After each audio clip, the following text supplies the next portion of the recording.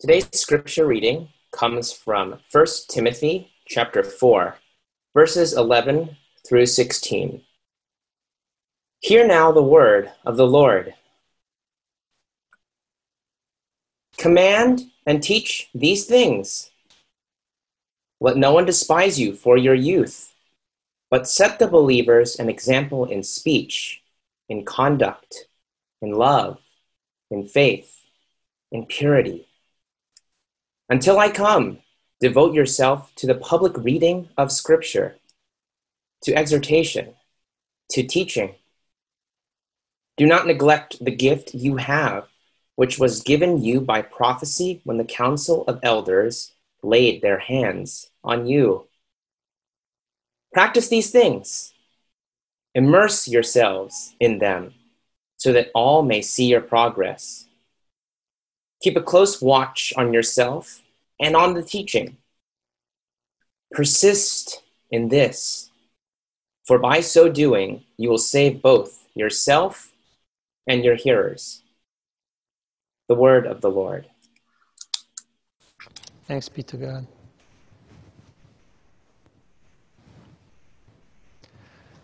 The Lord be with you. Welcome. It's great to be with you again in this time of worship. Here at the seminary, I'm especially happy to see some of our young people come back. It's really great to see you guys. Welcome. Please pray with me. Lord, we thank you again for this day that you have made and this time that we have together to come before you to worship.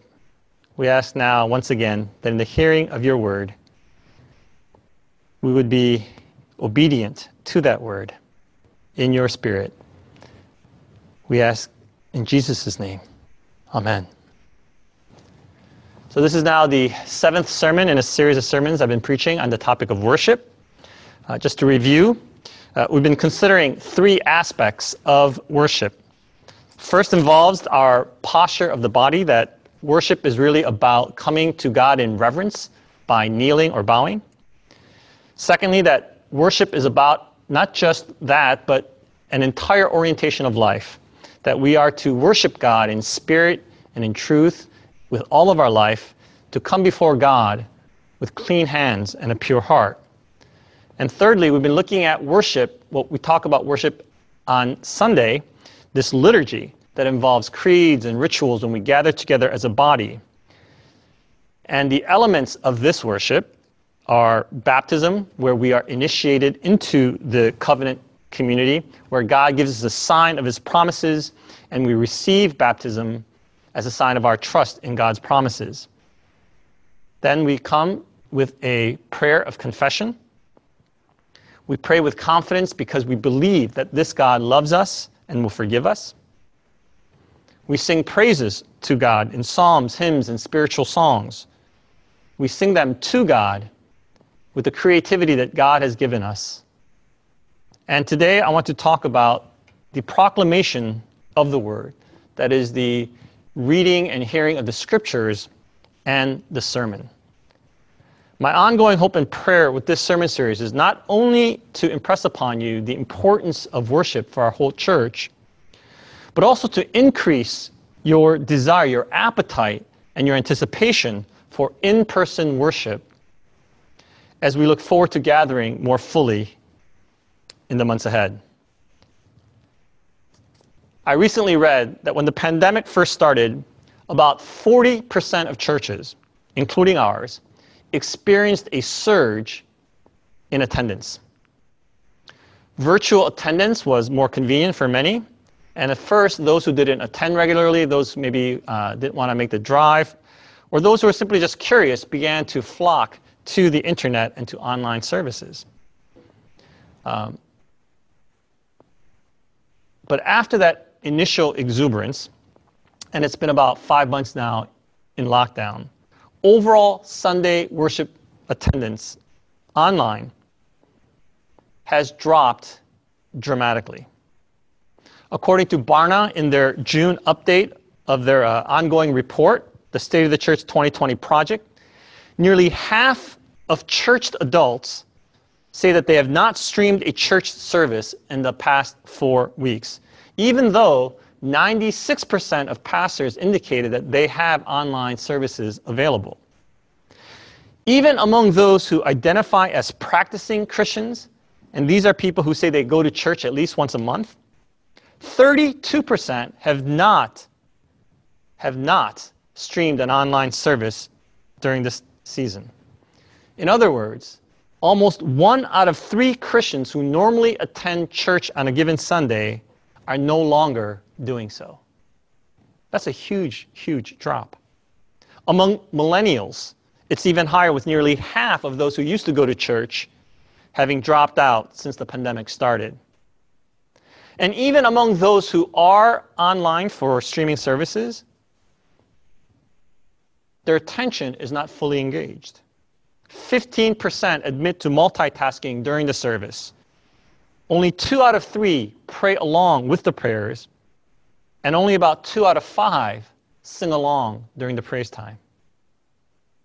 They found even lower percentages of engagement for other church activities, such as prayer meetings, at only 15%, and those attending small group Bible studies in the past month at only 12%. The report did not pursue all the reasons why this is happening, but I think we can guess at many of them. Some people are just simply getting zoomed out and don't want to attend one more video call.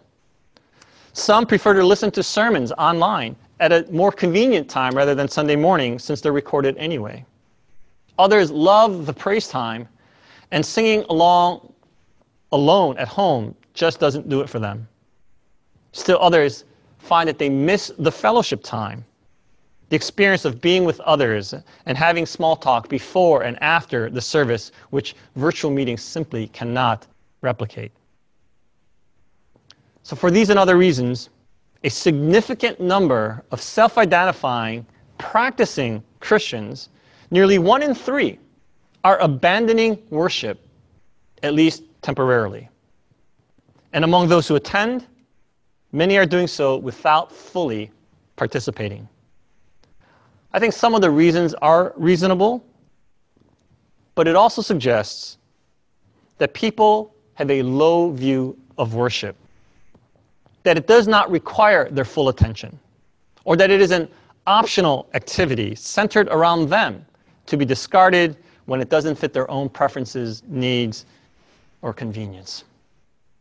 I remind you again, in worship, we enter into the presence of God. In worship, we enter into the presence of God. We enter into the powerful presence of God Almighty, creator of heaven and earth, the King of glory, the Holy One of Israel, and yet who is also gentle like a loving father and who comforts us like a nursing mother. Therefore, as the writer of Hebrews encourages us, we can, with confidence, draw near to the throne of grace, that we may receive mercy and find grace to help us in our time of need.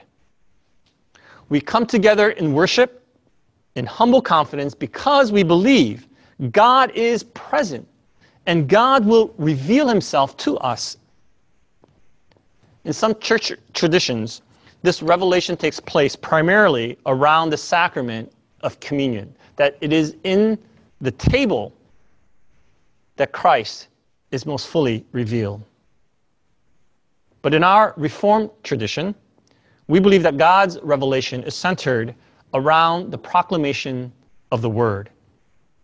We come together to hear the Word of God to us and for us, trusting that God will speak in our hearing and that the Word of God will be revealed to us once again in that hearing.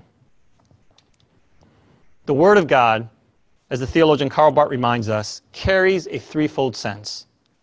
The Word of God written, that is the Scriptures, the Bible. The Word of God incarnate, that is Jesus Christ, our Savior. And the Word of God proclaimed, that is in this living preaching moment. The Word of God is not a static or dead document that imparts some ancient, irrelevant information about a God from long ago. The Word of God is a living Word in an ongoing relationship. God has spoken to us in a variety of ways, but God has spoken most decisively and definitively through his only Son, our Lord Jesus Christ, and it is in him and through him that we can hear once again the Word of God.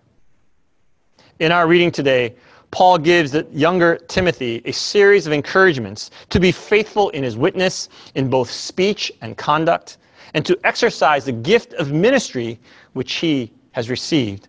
And then he writes, verse 13, "Until I come, devote yourself to the public reading of Scripture, to exhortation, to teaching."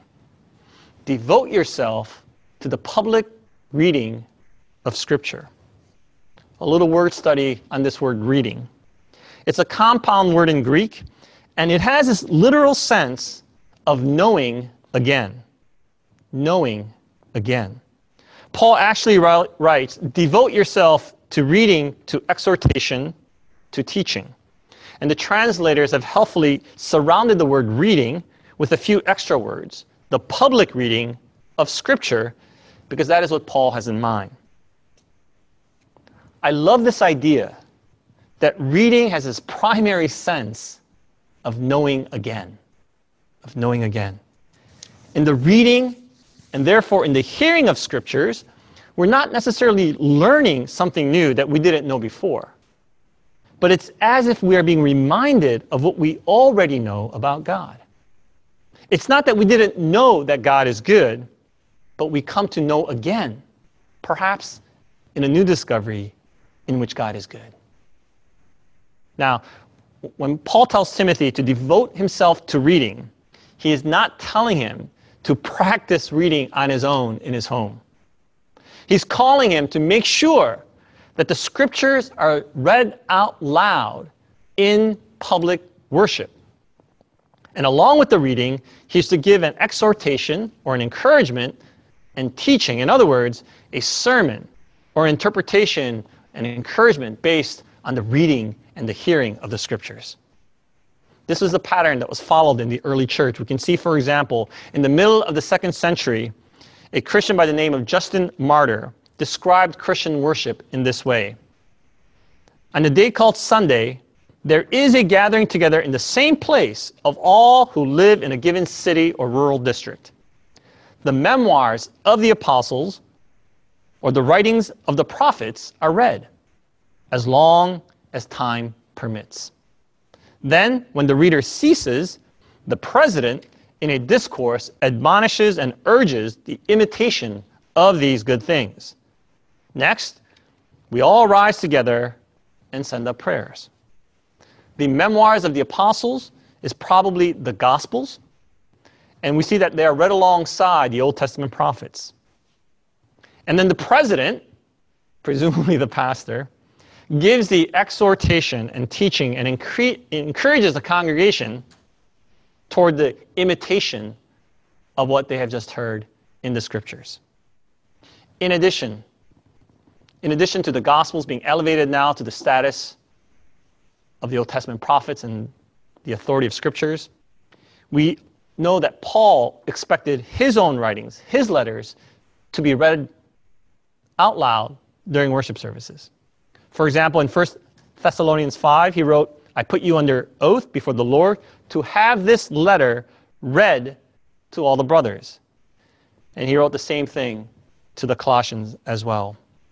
As a practical matter, remember that back in those days, no one owned the Bible. No one had their own private copy of the Scriptures in their home.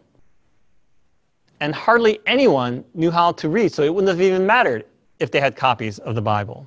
So when Paul is telling Timothy to devote himself to the public reading of the Scriptures, he's calling for the reading out loud of the Scriptures in worship, because that's the only way that the congregation, that the people of God could hear and receive a word from God. You know, earlier this month, thanks to a generous gift, my wife and I were planning on attending a Journey concert.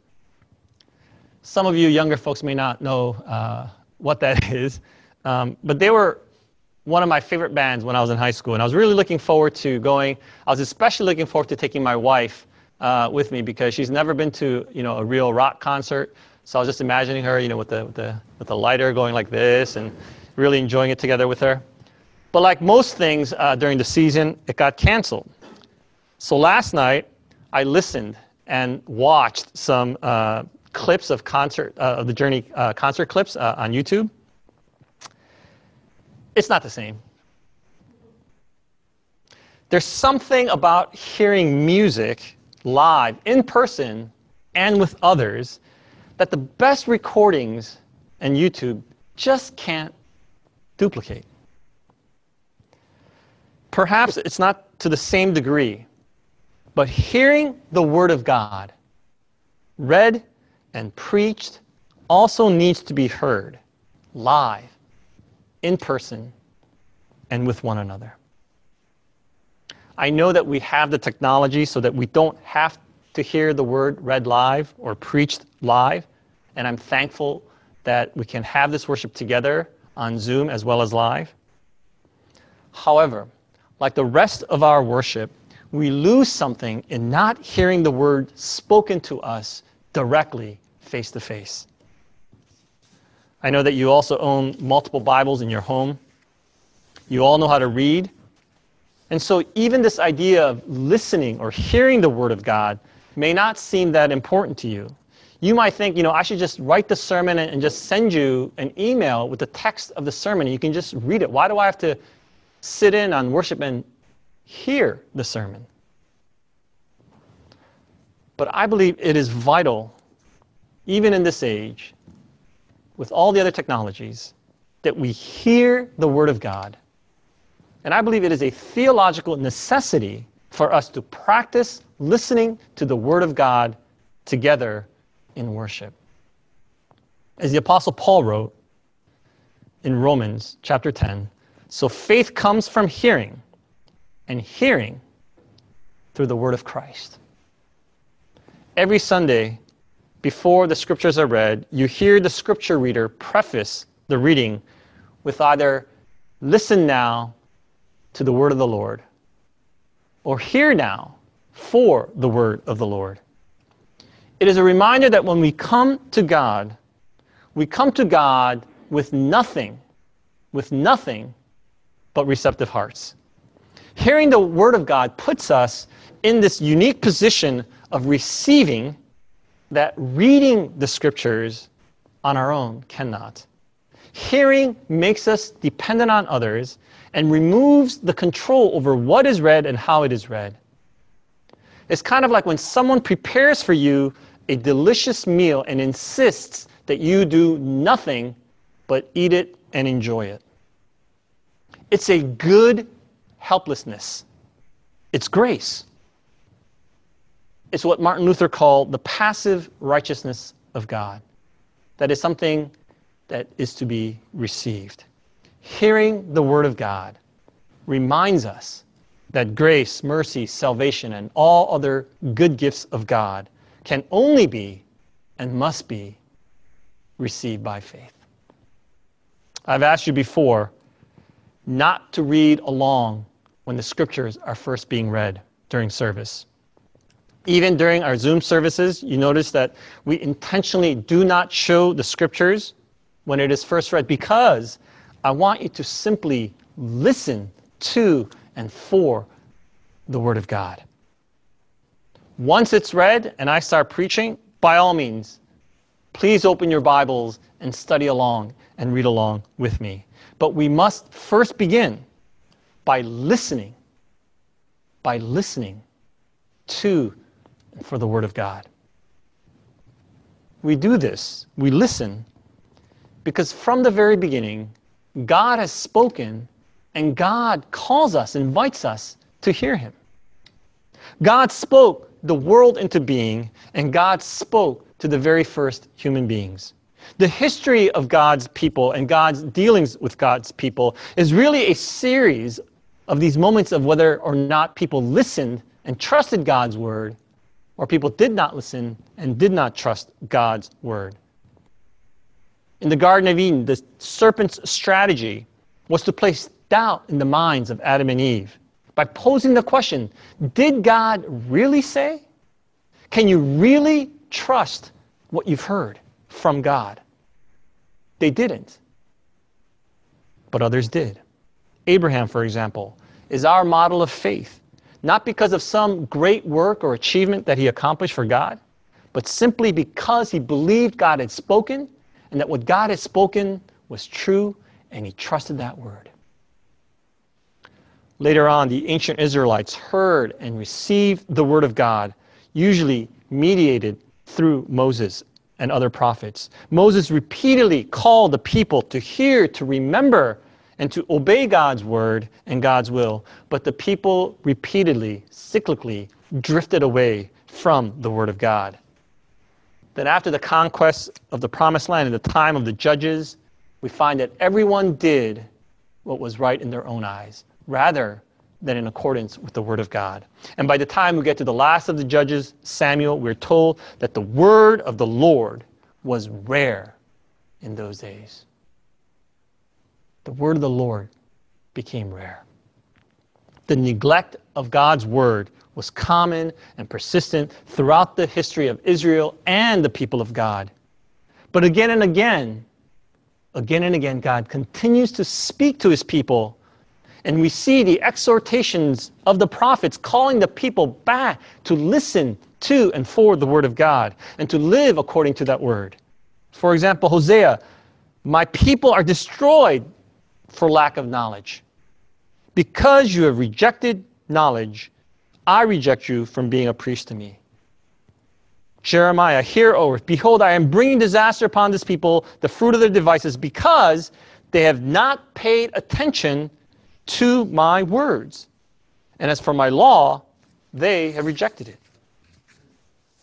The last of the prophets, Malachi, in the last chapter, in his final exhortation says, remember the law of my servant Moses, the statutes and rules I commanded him at Horeb for all Israel. Remember the law. That is, remember what you heard. Remember the word that was spoken to you. Remember the word of God. These and other revelations were handed down to us and have come to us in the form of written scriptures. And we are to remember these words and treasure them in our hearts. We don't want to join the throngs who ignored, rejected, and dismissed the word of God. Instead, as the psalmist says, and as Joshua was reminded, we want to be immersed in God's word. We want to be like those who meditate upon God's word day and night, like those who live in the constant presence of God and the word of God. The blessed are those whose lives are shaped and are constantly being reshaped in accordance to the word of God that is heard again and again and afresh. The late theologian Hans Frey says that this is no longer true, and that there has been this reversal in the direction of interpretation of scriptures. He says that prior to the first half of the 18th century, people generally interpreted their lives and their experiences in light of the Bible, which they took to be true. But beginning with the second half of the 18th century and onwards, people began to interpret the Bible in light of modern knowledge and their own personal experiences. Instead of the scriptures forming the basis of their worldview, and of us conforming our thoughts according to the Word of God, we have now tried instead to fit the Bible into our makeshift worldview, to our subjective experiences, to our politicized reasonings, and to whatever the latest influences and trends we happen to find ourselves in. Rather than submitting ourselves to the Word of God, we instead have placed God's word under our feet, under our own shifting sensibilities. And people now treat the scriptures as what someone called decorator spirituality. God's word is no longer the foundation of our being, but just one small decorative add-on that we might wear to complement the rest of our persona. This is completely the opposite of what it means to hear the word of God.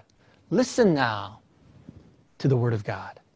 To hear the Word of God is to be rooted in God's worldview. To hear God's Word is to obey God's Word and to live wholly and entirely according to that Word. It is not mere decoration or information. Even if you were to memorize,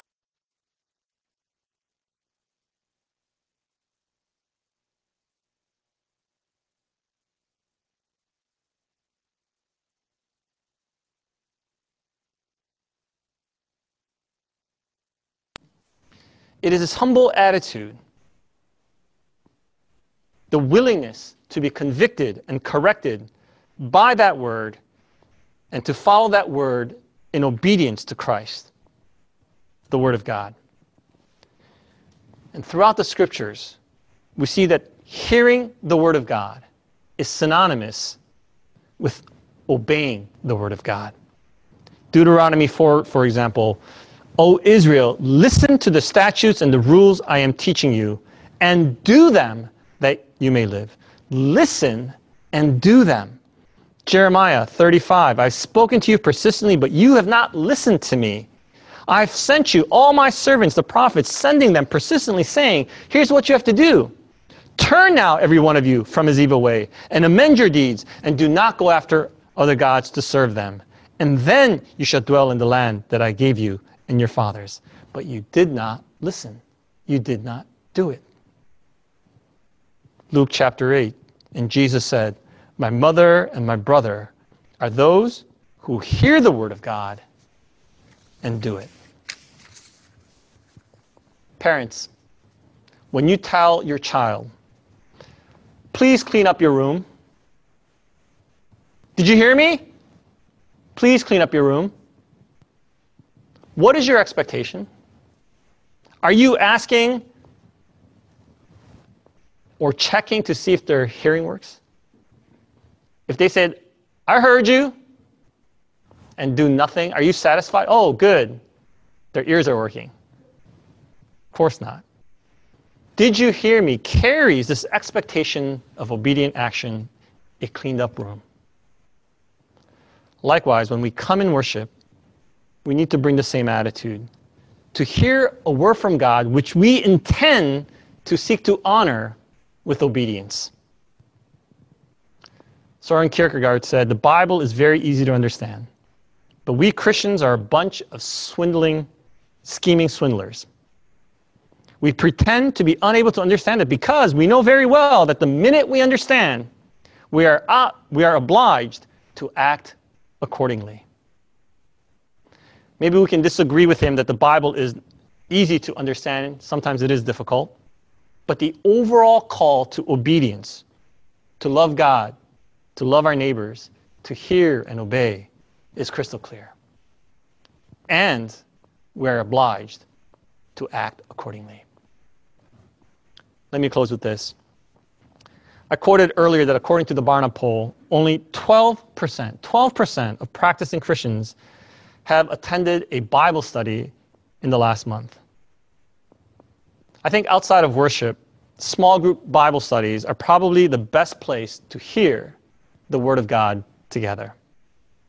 And in this season of pandemic and quarantine, I think we have an unprecedented opportunity to increase our Bible study and to invite others to join us.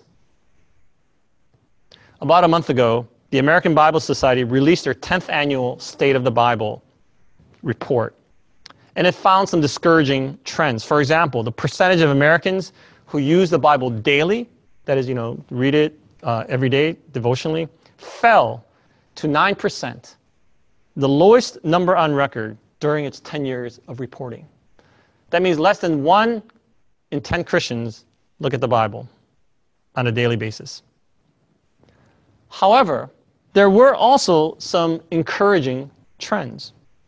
For example, it found that 2/3 of American adults are Bible curious, meaning that they want to learn more about the Bible, or at least that's what they're saying. Most interestingly, the report compared a study conducted by the Barna Group in January of this year with a follow-up study that they did in June to see the impact of the pandemic on engagement with the Bible.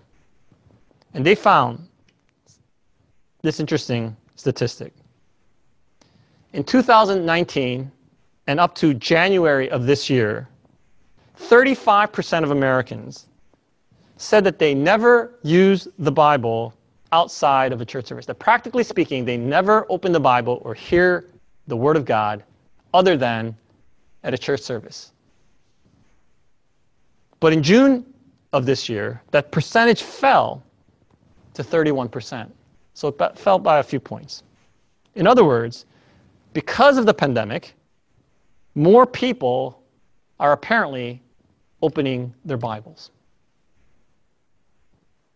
The pandemic has made more people curious about the Bible. And so there is an opportunity as a church and as a people of God to engage the Bible with those who may not have been interested in the Bible or hearing the Word of God before. So my charge to you this week is this: to invite people not only to our worship, to hear the Word of God, but to your FGs, to your small groups, your fellowship groups. Maybe you've noticed that there are some folks who have not been coming to our Zoom services anymore. Or maybe you can just think of people that you just haven't seen in a while. I want to encourage you to reach out to them and invite them to our worship services and to your FGs. Increase the bubble of your invitees. You are no longer limited by geography, by driving time, by schedule. You can invite anyone and everyone in the entire world now to your FG. Let's take advantage of this opportunity and devote ourselves, recommit ourselves to hearing the Word of God together. Let's pray. God, we thank you for your Word. And we want to be a people committed to the hearing of your Word. And God, in that hearing, help us to obey. Help us to open our eyes to see those around us and to invite them to hear your Word along with us. Now we pray together the prayer Jesus taught us. Our Father, who art in heaven, hallowed be thy name. Thy kingdom come, thy will be done, on earth as it is in heaven. Give us this day our daily bread, and forgive us our debts as we forgive our debtors. And lead us not into temptation, but deliver us from evil. For thine is the kingdom, and the power, and the glory forever. Amen.